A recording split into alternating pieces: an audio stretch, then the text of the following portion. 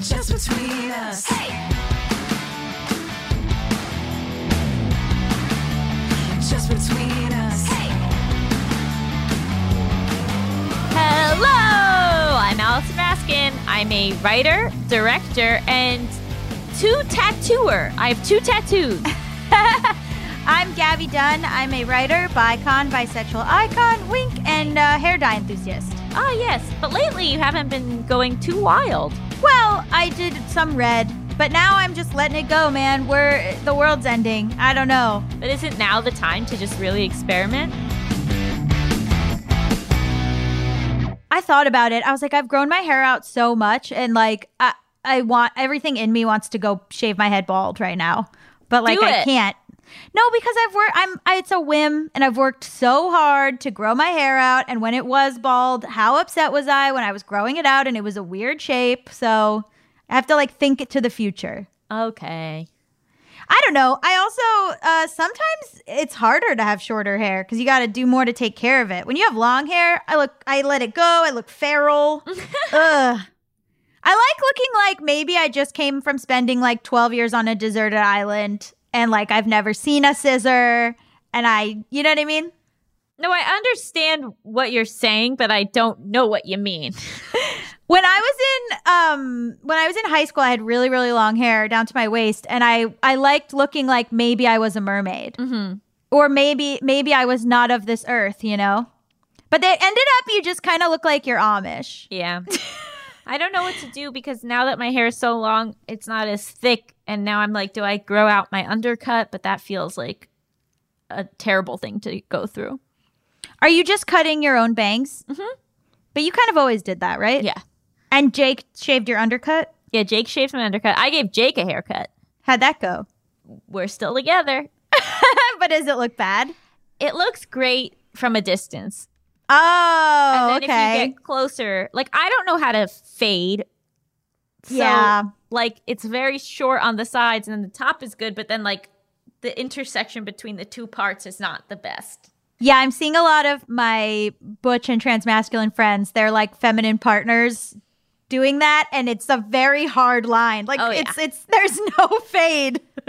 And he's like Yikes. a perfectionist with that stuff, so I'm really impressed that he's not mad at me all the time about it. Oh, that's like now you have to be like a person with so many skills. Now you're your own chef. Now you're your own barber. Like you're doing it. I know. Like 10 minutes into me giving him the haircut, I was like, I should probably look up how to do this. Oh my God.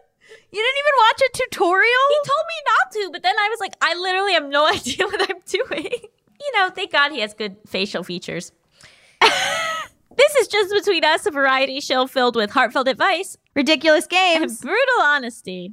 You should shave designs into his head like my brother used to have in the 80s and 90s. And I just don't tell him? Yeah. Well, my brother, like that was like the style to have like a Nike check or like a design or whatever, like a money. I just like put a money AR in symbol the back your of hair. his head. Oh, your initials. Yeah, I brand him. Oh my God, you just shave AR to the back of his head. That's so funny. Perfect. And so stupid. Well, we have a great episode for you guys this week. We're going to be talking to Jessica Wilson, who is the project lead for Fire Drill Fridays, those climate protests that are led by Jane Fonda. And then we're going to be discussing unemployment. Wow, how timely. How do you handle it? Why it makes people feel so awful. But first, hit it! International question! International question! International question! Christopher, London. Oh, cheerio. Cheerio, top of the morning. mate. Nope. I said top of the morning. That's not right. Why not? Because that's Ireland. London is like chip, chip, cheerio. I don't know. Anyway, Christopher wants to know, what advice do you have for responding to a potential change in diagnosis of mental health conditions? And what is your view on identifying with a condition without a formal diagnosis? Oh, okay. So some context. I have spent the past few years medicated to help me manage anxiety and OCD after struggling for a long time and not knowing what was wrong. I recently felt like the progress I was making had stalled. I'm pretty good day to day, but I struggle with changes to my routine. So I sought some support from a local service. Following a conversation, I have now been referred for a formal assessment for autism spectrum disorder. Being in my 30s, this is a potentially significant shift, but it may explain a lot of things. I now face around a 12-month wait before the appointment and some clarity. What advice do you have about how best to respond to this? I'm also interested in your views as identifying with the condition without the diagnosis. Is it okay or is it problematic?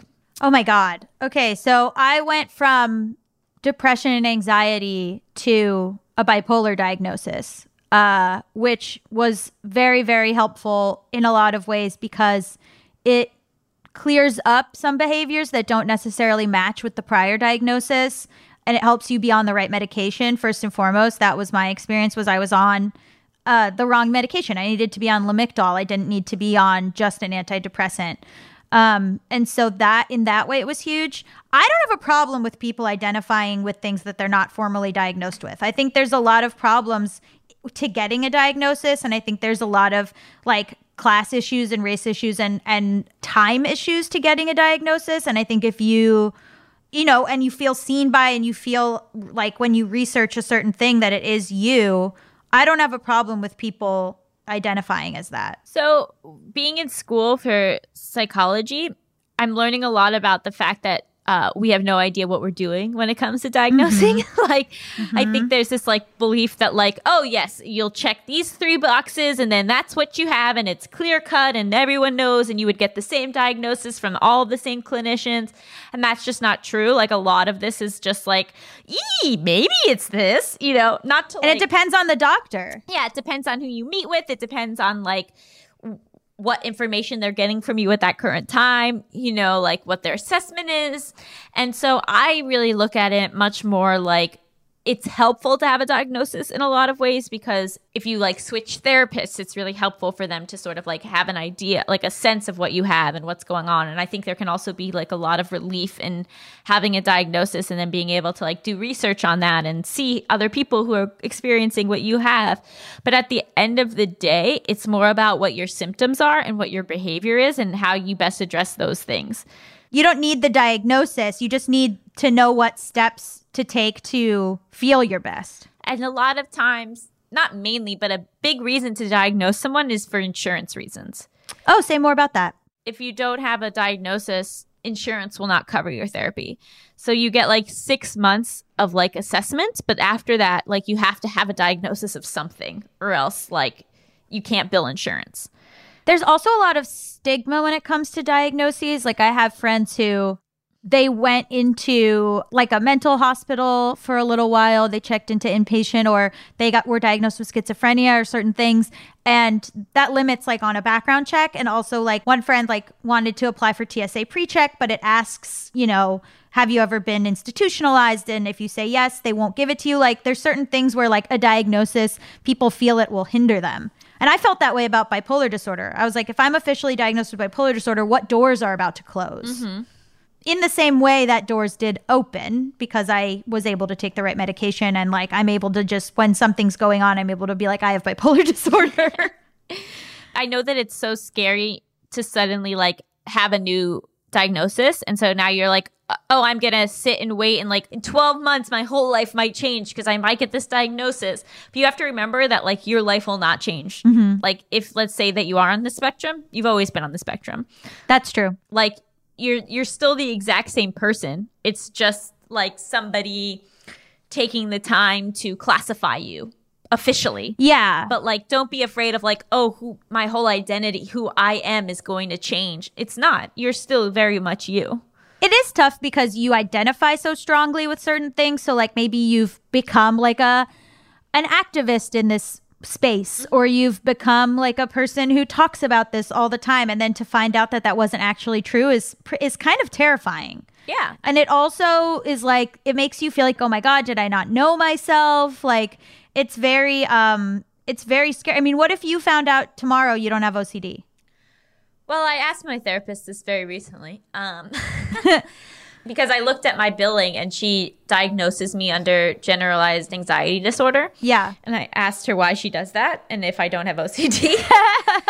And her answer is basically like she wouldn't diagnose people if she didn't have to. She has to for insurance purposes. And GAD is basically like the least offensive of the things to be diagnosed with if someone is going to look at your history. So that's why she gives me that. But she was like, you do have OCD. But I think about that all the time where I'm like, my whole identity is tied up in like being this face of OCD and like, what if I don't have it? But I think I have to realize that like, I want to get better. Like, yeah, you know, like it's not like someone who's like doing activism for cancer research, like needs to have cancer the whole time. Right. Yeah. Like they had cancer. They know what that experience is like. And now they want better treatment for it. So right. I don't necessarily think you need to be in the same level of a disorder in order to identify with it or be able to speak to it. Yeah. I also think sometimes like you just think, I don't want this.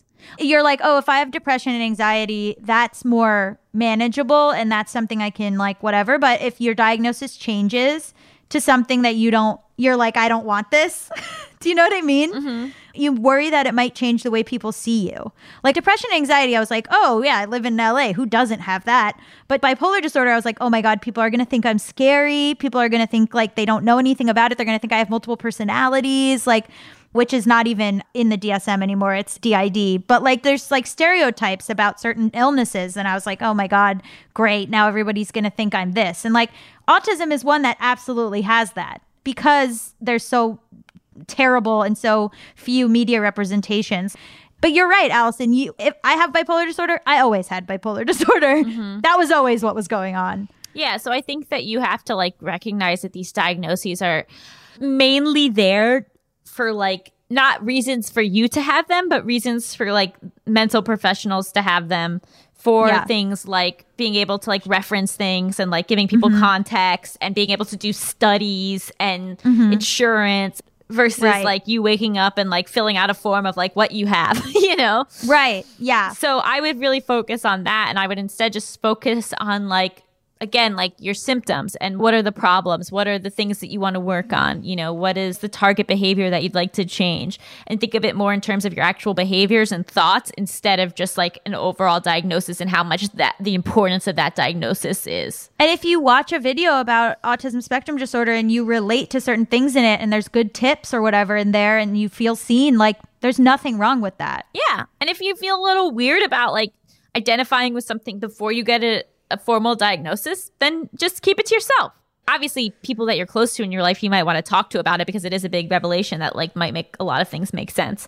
But like, you don't need to like go join autism awareness group. Like you can take your time to adjust to this and you can see what happens in 12 months. But again, I would focus much more on just like your day-to-day behavior and how you can help yourself in this time. Yeah. Totally. You don't have to immediately jump into activism. Right. I promise. You can take some time to sit with it on your own. And a lot of times people are misdiagnosed with stuff. That's just a thing that happens. That happens all the time. In the medical community too, where people are like misdiagnosed with all sorts of things. So it's really, we're just like doing our best, but it's like not hard and fast rules about stuff. So maybe that will take some pressure off of you where it's not like, oh, I'm definitely this, I'm definitely that, this was wrong, this was right. You know, like you might have had severe OCD at one point in your life and you might not have that anymore. And that's okay. That's great. Yeah, that's true. That is very true. All kinds of diagnoses can change. And a good therapist will be assessing you throughout treatment where like it's not just the initial assessment. It's then 6 months later checking back in. You know, what's getting better? What's changed? Did I have the right diagnosis? So it's a lot more malleable than I think we think. Yeah, totally. And if certain coping mechanisms or certain medications stop working, you can always change them. And you know that. Yeah. So, well, I hope that helped somewhat and that you take a little bit of the pressure off, but also feel free to like research autism and see what connects to you because there's no harm in that either. Yes, you're allowed to identify with something and you're allowed to also disagree with the first therapist or the first test. You can get other tests. You don't have to stop looking at how to better yourself or looking into your own conditions and the way that you behave just because one assessment says one thing. You might have the right assessment in terms of what you have, but there are so many different types of therapies. So if what you're going through right now, it's not working, maybe find a different modality, a different therapist who specializes in something different, and that might be more effective. If you want to submit your international question, send it to justbetweenuspod@gmail.com. That's justbetweenuspod@gmail.com. Up next, we've got a juicy interview with our highly esteemed guest, climate change activist Jessica Wilson. Stay tuned.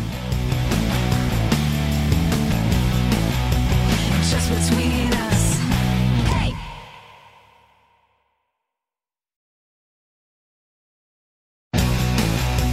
Just between us. Welcome back to Just Between Us. It's time for the juiciest, most scandalous, controversial segment known to all of podcasting. Tough questions. Our guest this week is Jessica Wilson, who's the project lead for Fire Drill Fridays. Hello, Jessica. Hello. So can you tell our listeners about who you are and what Fire Drill Fridays is? Yes, absolutely. So Fire Drill Fridays is a project founded by Jane Fonda, who, realizing that we are facing the biggest existential threat of our time, wanted to help build an army of climate activists in the street demanding urgent climate action. So it's been running since October 2019. Jane moved her life to Washington, D.C. For 4 months, and every week held nonviolent direct action or civil disobedience activities at Capitol Hill, and invited lots of her famous friends and activists and ordinary citizens to join her in demanding climate action. And it moved from DC to California in January. And we've been working with the Last Chance Alliance and a lot of environmental justice and grassroots groups to help amplify their struggle for climate action and climate justice across California. And we've been rolling out monthly in-person rallies, of course, until recently when we've had to pivot online. We're going to get to that in a second. But we want to talk about, I know Jane has a long history of political protest. I have a shirt with a picture of her mugshot on it. Awesome. So how come you guys landed at climate change? Well, I think for Jane, she read some of Naomi Klein's books and was just deeply affected by it. I think, climate change is the intersection of a lot of different crises and social injustices facing the planet. And of course, the social injustice at the heart of climate change is similar to what's going on right now with the COVID-19 crisis. And so we have these intersecting crises that need intersecting solutions. And at the time, there was very little being done, of course, by the U.S. federal government. And there was sort of a feeling of a need of like a shot in the arm and to just build mass protest in the streets and to really build off of the incredible work being done by the youth climate activists and the movement started by Greta Thunberg. And very much an homage to the youth and sort of heeding that call. Like the youth have been showing up in huge numbers and asking the adults to join in, saying, we need you too. We need everyone to build this climate movement.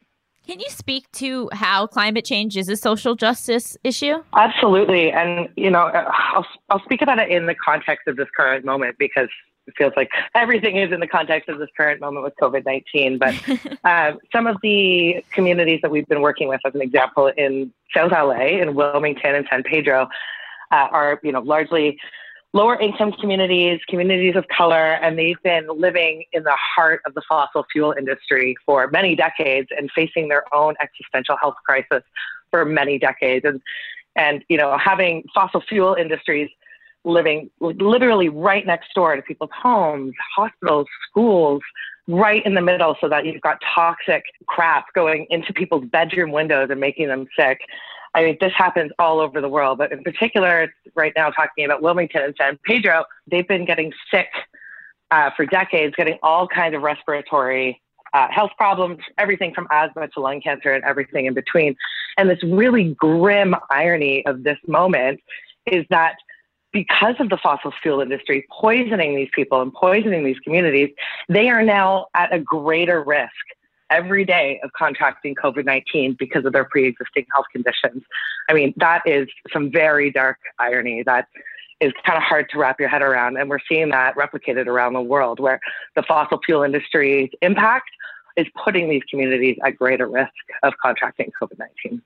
I mean, it's also a social justice issue in the sense of not during a pandemic, predominantly affecting lower income or certain communities where I think a lot of the inaction on it dovetails with racism and classism pretty much. Oh, absolutely. Absolutely. The systemic inequality and injustice is absolutely at the heart of how the fossil fuel industry operates, and, a really egregious violation of human and civil rights that these governments continue to allow them to operate in the way that they do.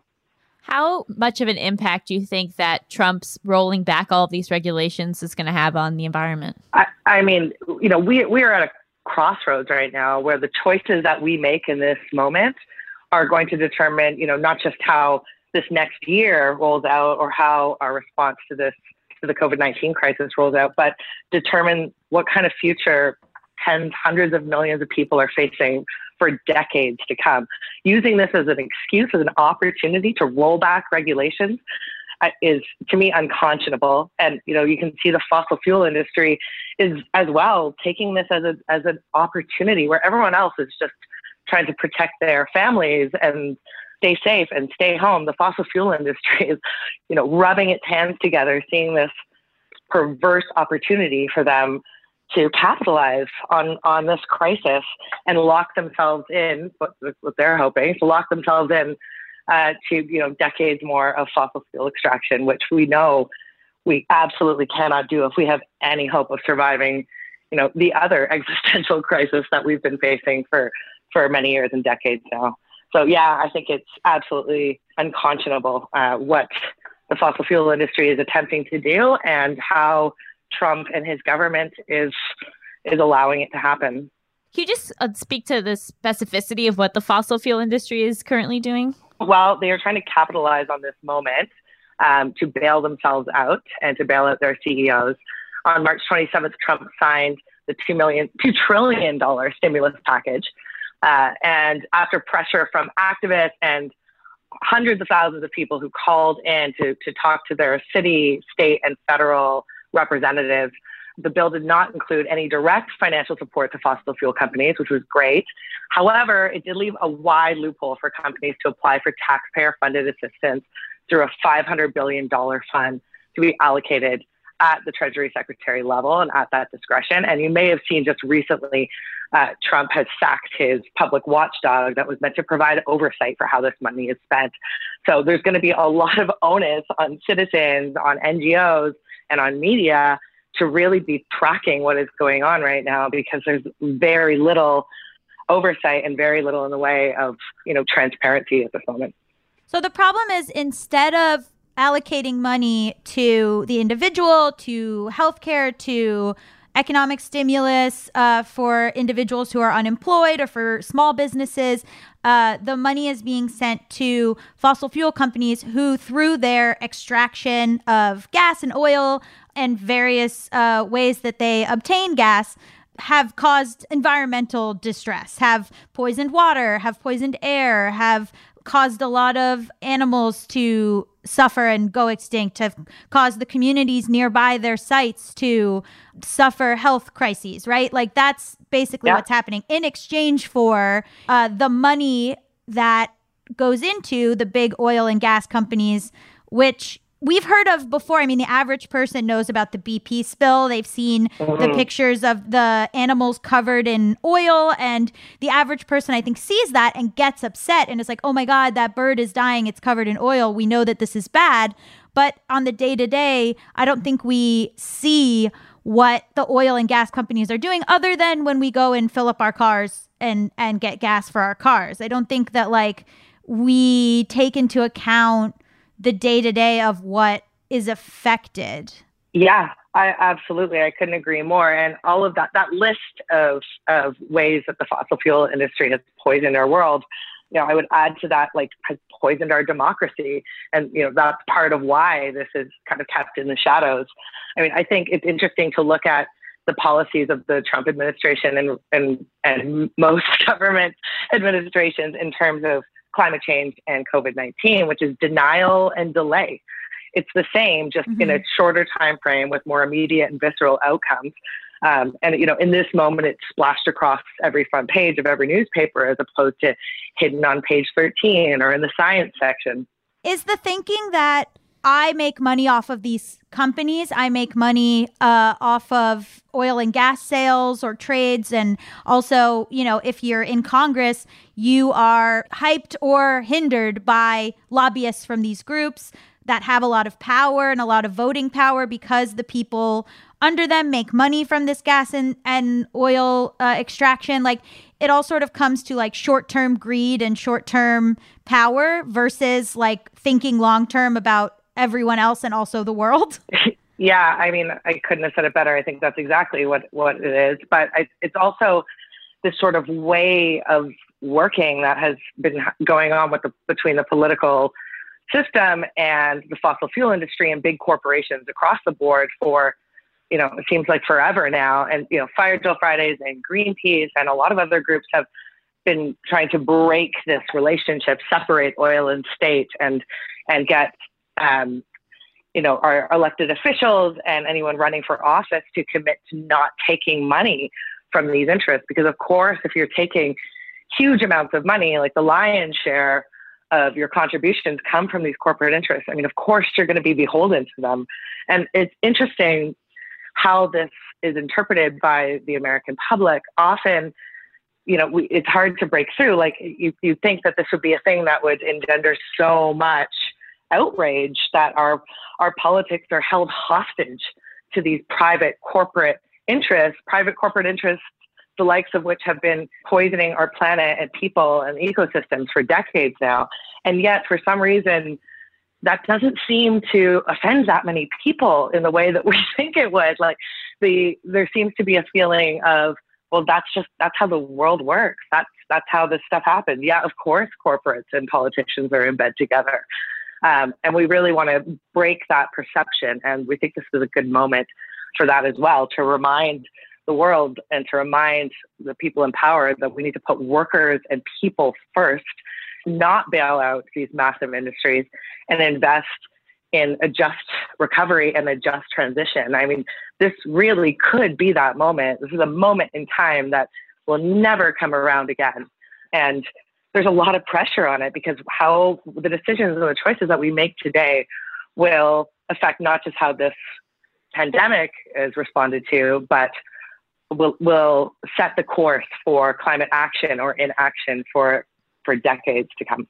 Do you think that this pandemic is an opportunity to finally prove that climate change is influenced by man? The fact that like the air has become so much cleaner and that there's like so much less pollution. Do you think that this is finally going to like give like clear-cut evidence that man is causing all of these problems? Definitely, the vast majority of scientists have been fully aligned for quite some time now on the man-made source of climate change. I don't think that, for me, it's sort of a little bit like having a flat Earth conversation. Like, that ship has so far sailed. Because the Earth is flat, right? Oh yeah, obviously. Why would we even talk about it anymore? Yeah. Thank God. I think the idea that humans and nature are separate is the wrong way to think about it. We need both a healthy human society and a healthy environment. And there are ways that we can get there. We can confront the sources of pollution and the systemic inequalities and injustices and make investments in public institutions. They're guided by science, guided by experts in our collective decision making. And I think, maybe the one way that maybe there is a benefit, if you will, even though I don't really like saying that, to the climate crisis is that, I feel that scientists are being listened to and respected in a new way right now, particularly in a new way vis-a-vis the Trump administration. But yeah, I mean, they have had similar policies for both COVID and climate, which is deny and delay. And we're seeing that biting them in the butt right now on COVID-19. And I mean, I don't want to have to live for them to have to eat their words on climate, because at that point the ship will have sailed. Like, we need urgent action on these converging crises now. Do you feel like any countries are responding correctly and are doing enough in terms of climate change? Oh, sure. There are absolutely some examples of leadership around the world. And I think, seeing what happened at the UN Climate Summit in Paris a few years ago, which was like a really genuine coming together of global leaders to try to finally address this problem. I mean, there was a shift in consciousness around that and a shift in priorities Trump pulling the U.S. out of the Paris Climate Agreement was, I mean, obviously absolutely ridiculous, but in other ways has kind of galvanized the rest of the global community. You know, not many other global leaders want to be like Trump. Oh, they don't? I mean, there are a few. So we wanted to ask, what does effective activism look like today? Because obviously, like, the taking to the streets to protest has been a long-held tradition, and getting arrested during those protests has been a long-held tradition. And you mentioned briefly people calling their representatives. Can you talk a little bit about effective activism when you can gather, and then effective activism when you can't gather, and what actually has caused change? The only thing that has ever truly caused long-lasting change is people power, is the power of people coming together and demanding things from their elected officials. And the people power combined with civil disobedience and nonviolent direct action, which is, you know, putting your body on the line, breaking unjust laws to shine a light on it. And that goes back to, you know, everyone from Rosa Parks to Martin Luther King to, you know, the 5-day work week and the suffragette movement, women's right to vote. I mean, none of these major societal shifts or changes happened without huge groups of people standing up and demanding change. And so there are similar levers to us involved in online world as they are in offline. I mean, obviously the obvious one is that we can't come together in public spaces right now, but there are a lot of ways that you can make your voice heard from home. And we had a really great call on the Fire Drill Fridays chat between Jane Fonda and Senator Ed Markey about what feels most impactful as a senator or a member of Congress in terms of messaging and the ways that you can get through. And number one is absolutely picking up the phone and getting on the phone with someone. If you can't talk to a person, leave a message. Tell them what your name is, what town you're from. You know, speak as one of their constituents who is voting and will be voting for them. The other good way to do that would be to tweet, to do social media, tweet and tag different elected officials. Get your hashtags in there and make sure that they're following and hearing from you and seeing the scale of pressure. And of course, emailing and signing petitions. You know, the number one way this year feels like voting, registering to vote and then vote at every level. It's not just about the presidential election. There's so many steps between now and then that people can get involved in and help shape the kind of country and the kind of future that they want. Would you say that like one of the biggest differences between reelecting Trump and having any Democratic president would be climate change? Oh my God, there's so many issues, you know, from queer rights and trans rights and justice for refugees and immigrants. Like there are a lot of issues on the table beyond climate change, but I would also say connected to climate change. I mean, we are in a moment of intersectional struggle, and our solutions to these challenges must also be intersectional. I very much see climate change as not just an environmental justice issue, but a social justice issue. I think people see climate change as far off. Like, oh, I'll be dead by the time it matters, which is becoming less and less true. I hate to break it to you. So how do you get people interested who might be like, well, this doesn't affect me?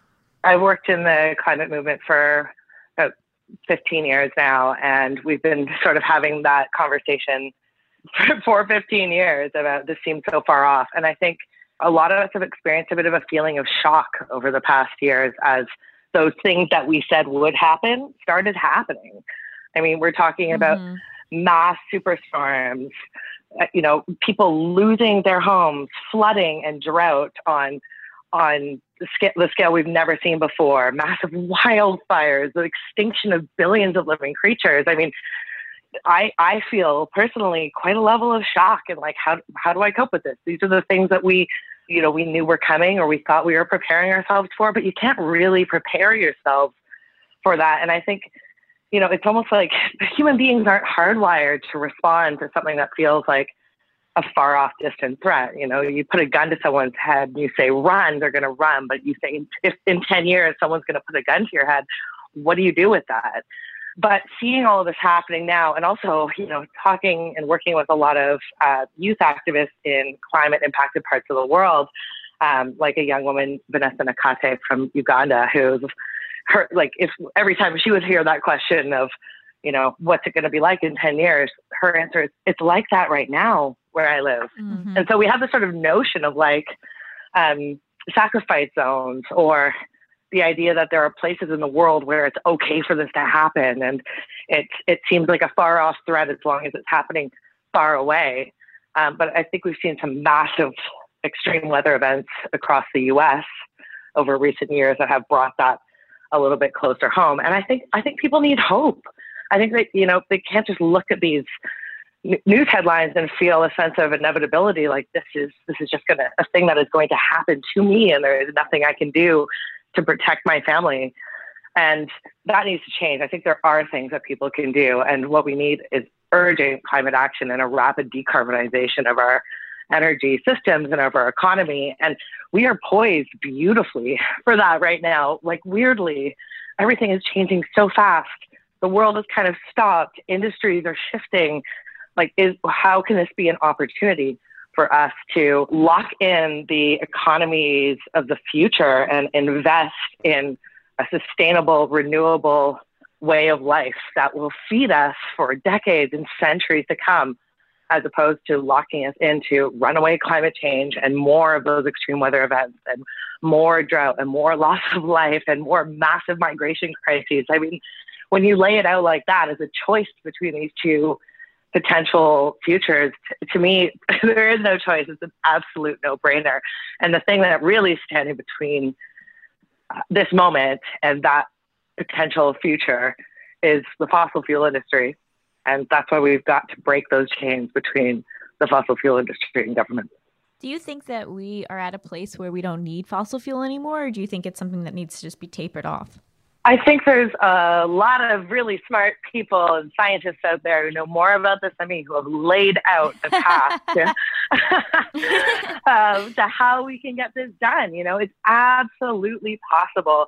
We need like a huge investment in renewable energy, and we need good jobs. Like, we need to prioritize workers and not let them just take the brunt of these failing industries, because these industries, like, they're on their way out. There's no two ways about it. They have to be on their way out. They already are in a lot of places, and workers should not be the ones that are left on the hook to feel that brunt.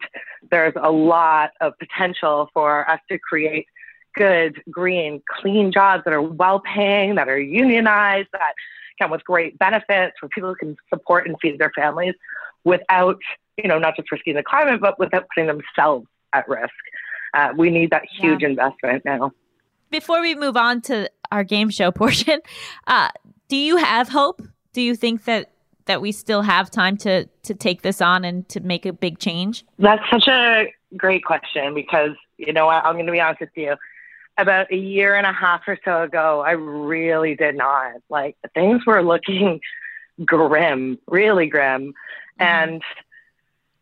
And I wasn't sure where to look or what to do with that. It's like, you know, is this the time to get a cabin in the woods and just, you know, forget all about it? But then the youth movement started growing, and I have found that such a cup-filling community to be a part of. I mean, not only do they have like the most contagious fires in their belly, but they just do not see failure as an option. And having the opportunity to work with a lot of them over the last year and a half, which was a really nice kind of on-ramp to working with Fire Drill Fridays, which is, you know, an answer to the call from the youth. It totally changed my perspective. I feel lifted. I feel like it's going to be a hard fight. But yeah, I believe we're going to win. We have to win. There really are no other options. Thank you. You made me feel better. Oh, good. And hopefully you've ignited, you know, our listeners to be more active and to not give up on this. Yeah, I just think like one of the problems with the framing of the climate crisis is that people are made to feel that they're at fault, or that their life choices are causing this, right? Like, oh, we wouldn't make all of these cars if you didn't buy all of them. And, you know, how did you get to that climate protest? Did you skateboard there?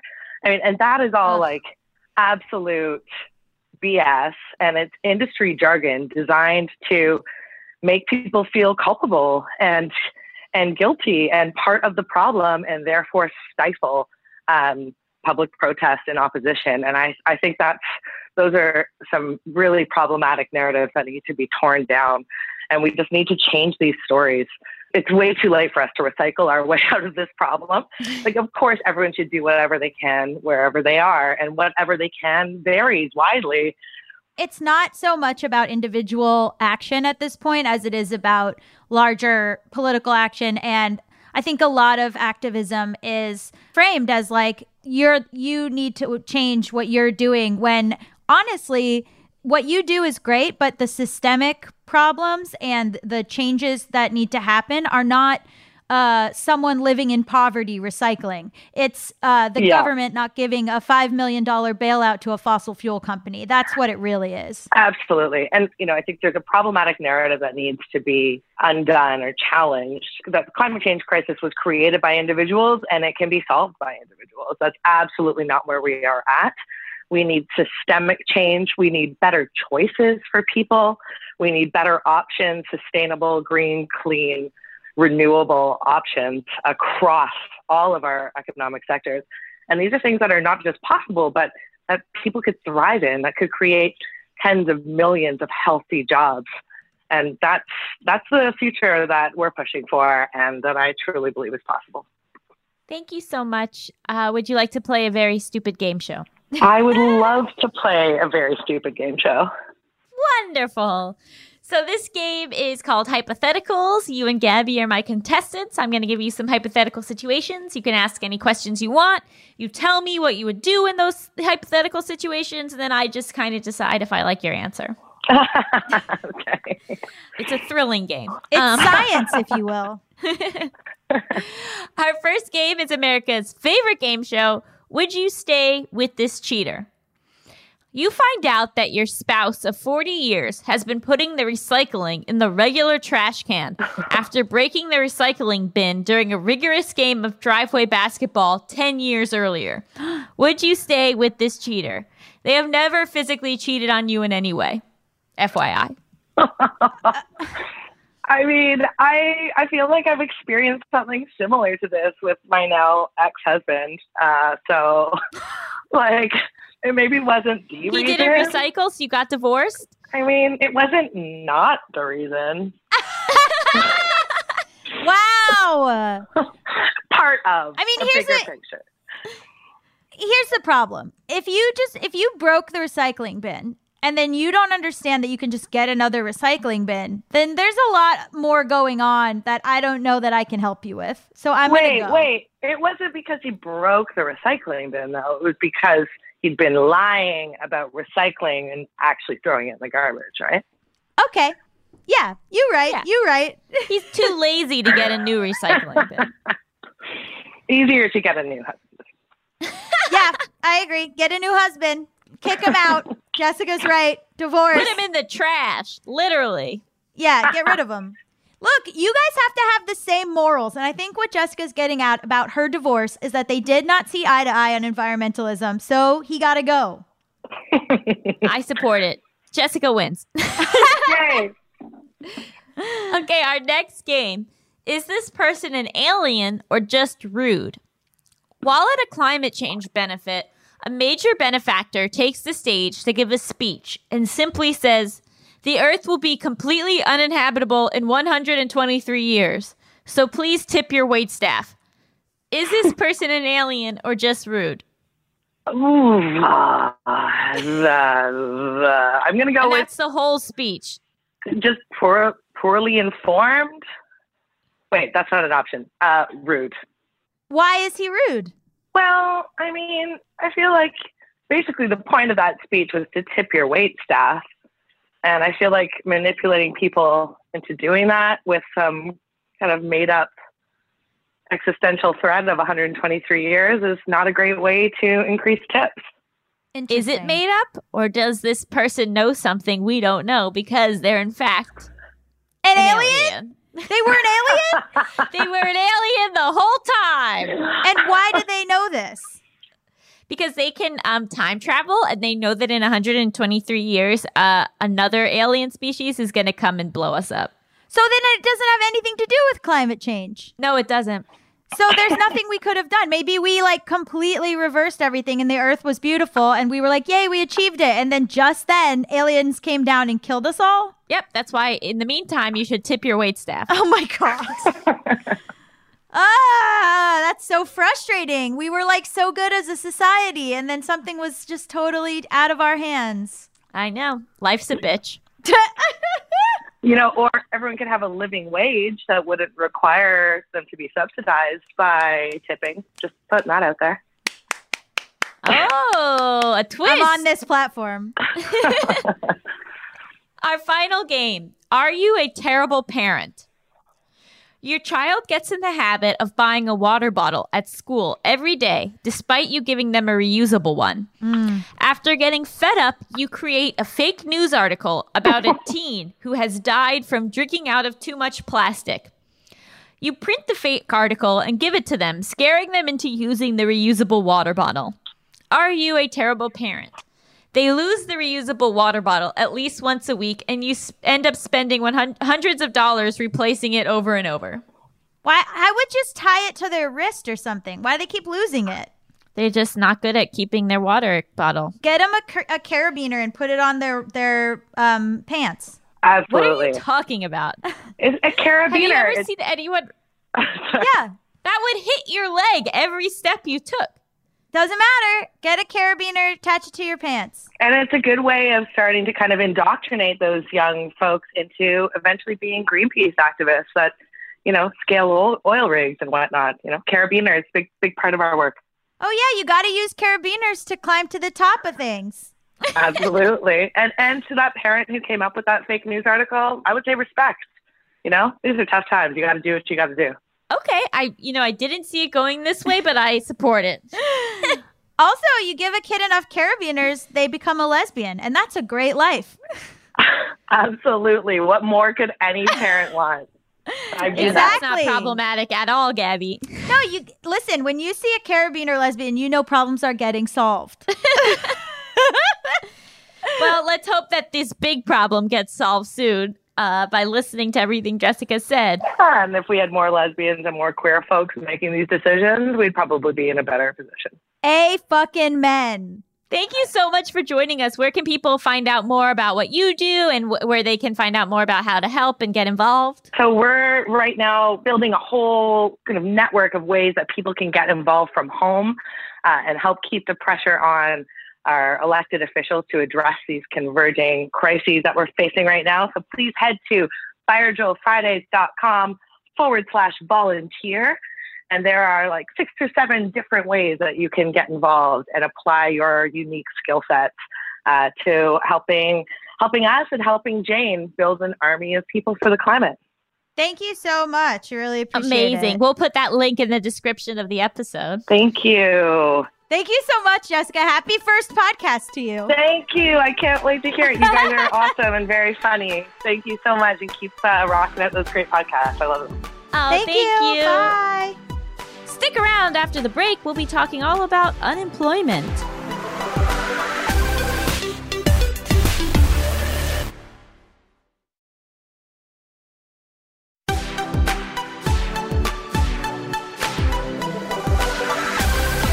Welcome back to Just Between Us. It's time for topics. XXXXXXX baby.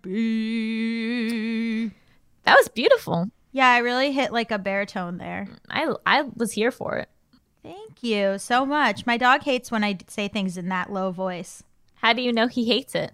because he gets upset if I go beans. He's like furious. Oh, he doesn't like it. He's next to me. Oh, I don't know why. And then my partner who's on testosterone was like so upset and was like, oh my God, if my voice gets deeper, will beans hate me? And I was like, yeah, you should go off testosterone for that reason. I think we might be projecting that he hates it. Yeah, probably. But also I was like, I love that you love beans so much that you're willing to go off testosterone.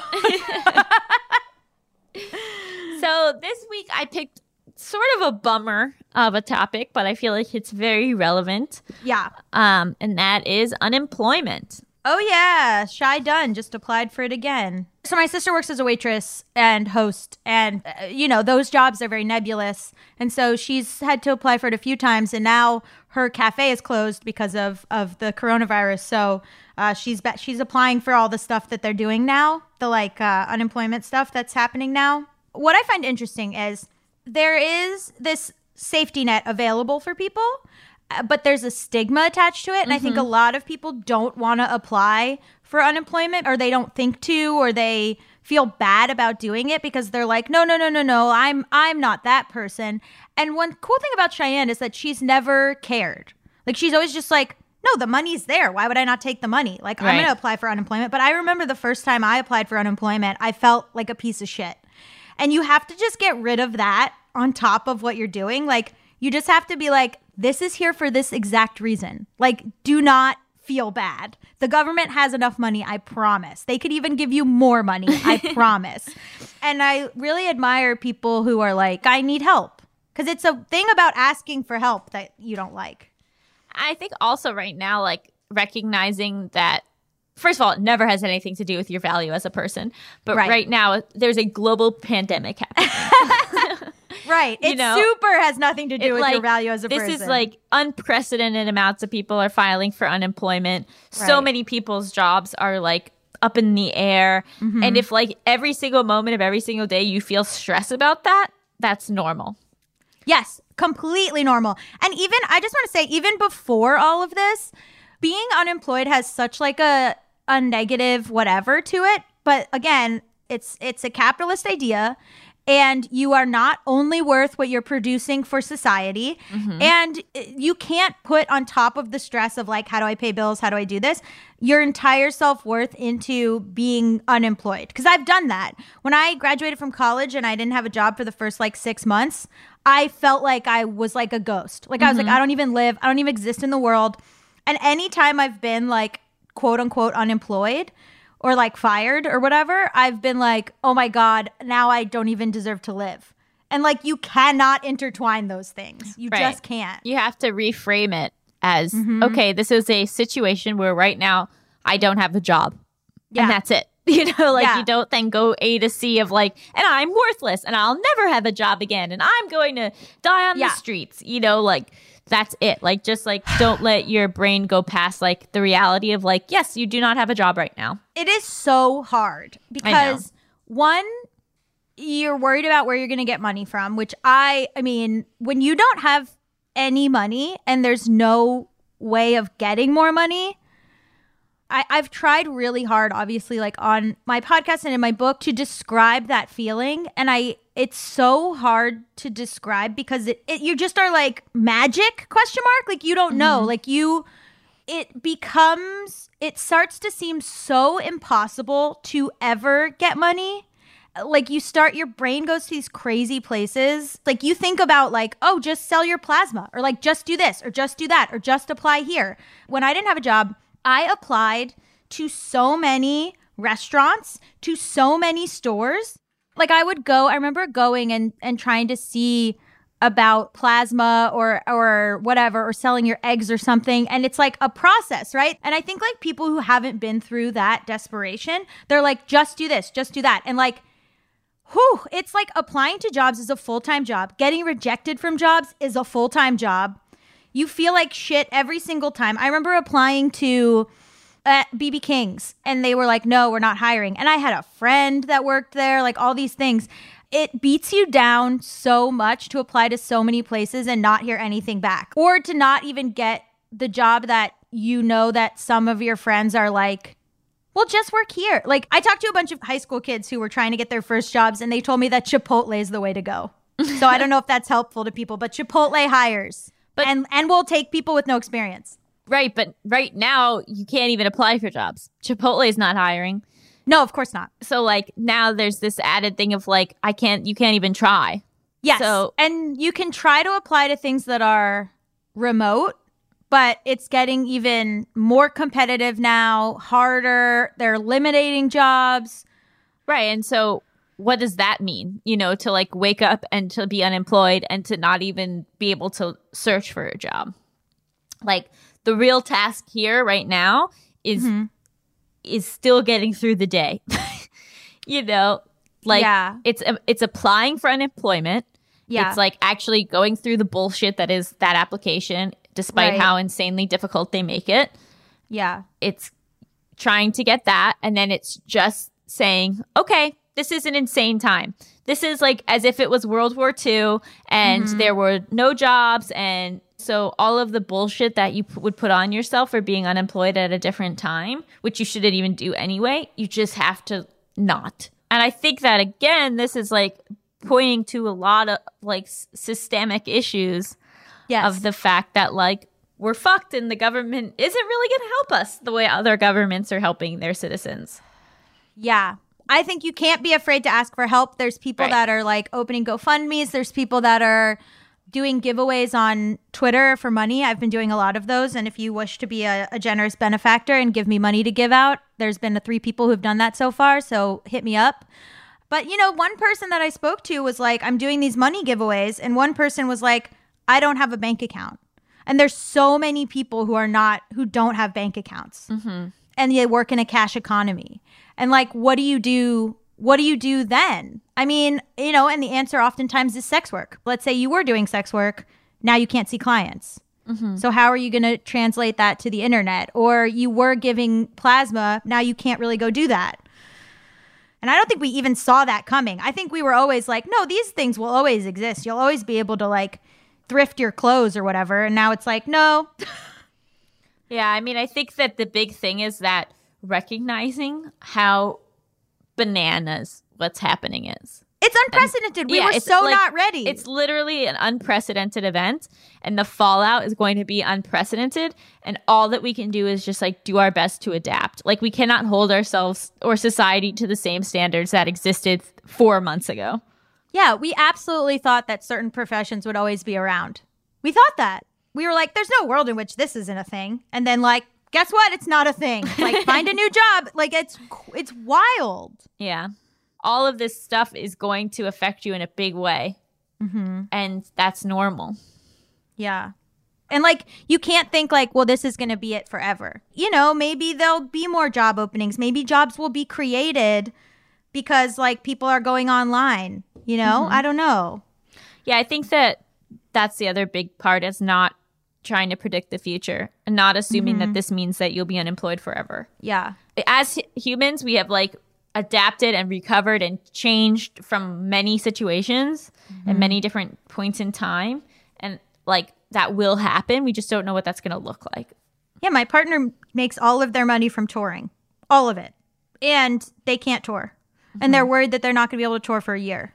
So what does that look like? Well, they've been doing shows on Crowdcast, selling merch more. They've been doing concerts on Instagram Live and stuff. But they're like, wow, I've not, hasn't been a year that I haven't toured since they were like 18. Wow. And so like, what does that look like? Well, I don't know if this was helpful, but I just wanted to give a space, like acknowledge what is happening. Whatever you need to do during this time, like do not judge yourself and do not judge other people. Definitely. Tamika, want to come on in and share your thoughts on this uplifting episode? Yeah, I agree with Allison. This is sort of a topic we can't solve, but it's good to acknowledge this is happening because it's going to be really difficult and a very serious reality, I think, for people for a long time. And I've also been unemployed or underemployed when you make basically nothing. I think the advice I would probably give to myself back then is like, just be prepared for it to last longer than you expect. Because there's this thing where you feel like, okay, I felt terrible all this time, but I know I need to not feel terrible so that I can keep trying and have optimism and hope and, you know, keep applying. And there's just like disappointment after disappointment that happen. And you can't really predict for how long that's going to happen, but you have to keep picking yourself up to keep trying because that's the only way that you actually get a livable wage these days. No, it's really hard because it's so much rejection. For sure. And it's like giving people advice generally isn't super helpful because it's so dependent on your circumstances and your personality and how well you adapt to change and how much grit you have. And where you live and the economy and So many factors. Yeah. Yeah. It's good to know that, you know, the basic stuff that you guys are talking about, though, is that, you know, don't feel shame for seeking out any benefits. You know, they're there to actually help you, and don't feel bad for feeling bad.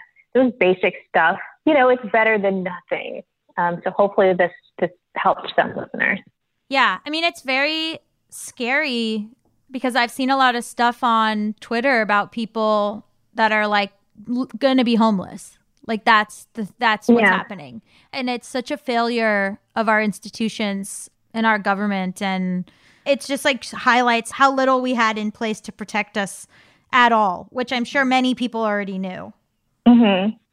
So what were your favorite parts of the episode? I liked Jessica talking about public action and political action and the ways that it can take place, not just in person, because I really love political protest, but I also know that it's inaccessible to a lot of people. And so I think like calling and hearing that like calling and tweeting and tagging does work is really helpful to our listeners. Yeah, and that she's been so inspired by the younger generation is wonderful to hear, and that she hasn't given up hope is encouraging. Yeah, I actually really liked your response to the international question when you were talking about like getting a mental health diagnosis and talking about the mental journey, how someone can think that it changes how they see themselves. But the way you were sort of reframing that and saying, you know, it's an opportunity to better understand yourself rather than you thinking that it's changed you somehow. Mm-hmm. At least that's what I thought you guys were saying. No, it is. It is what we were saying. It is what we were saying. I just have a lot to think about. Like I think the climate change conversation is always hard because you have to like, it feels like you're shaking someone and going like, listen, just care. Mm-hmm. And then I feel the same way about unemployment. So I don't know how to, I'm not as good as Jessica Wilson. My instinct is to just grab people and shake them. And I guess you can't really do that. You have to politically protest. Well, you can't shake them because social distancing. Oh, you can't shake them because of social distancing. You're right. I'll take my hands off you. I'll shake you from 6 feet away. What do we rate the episode? I rate it 10 out of 10 broken recycling bins. I rate it 7 out of 8 Greta's. Oh, yeah. All the youth activists, baby, you guys are the future. Thank you. Tamika, we didn't forget about you. You have to do it. I rate it 1 billion new jobs with livable wages. Woo! That weighs on me a lot. It weighs on me a lot. Yeah. Just raise the minimum wage, guys, and also provide better safety nets. And I mean, if this doesn't open people's eyes up to how much needs to change, I don't know what will. Okay. Thank you to Jessica Wilson for being our guest. Just Between Us is hosted by me, Allison Raskin. And me, Gabby Dunn. Our engineer is Brendan Burns. He also composed our killer theme music. Our producer is Tamika Weatherspoon, and our executive producers are Chris Bannon and Josephine Martirana. Just Between Us is a production of Stitcher. I think this podcast helps people. Let's all stay hopeful. Yeah, we've brought a lot of guests on that I hope will educate and I hope will give people hope. And that's all that we can do. Stay hopeful, guys.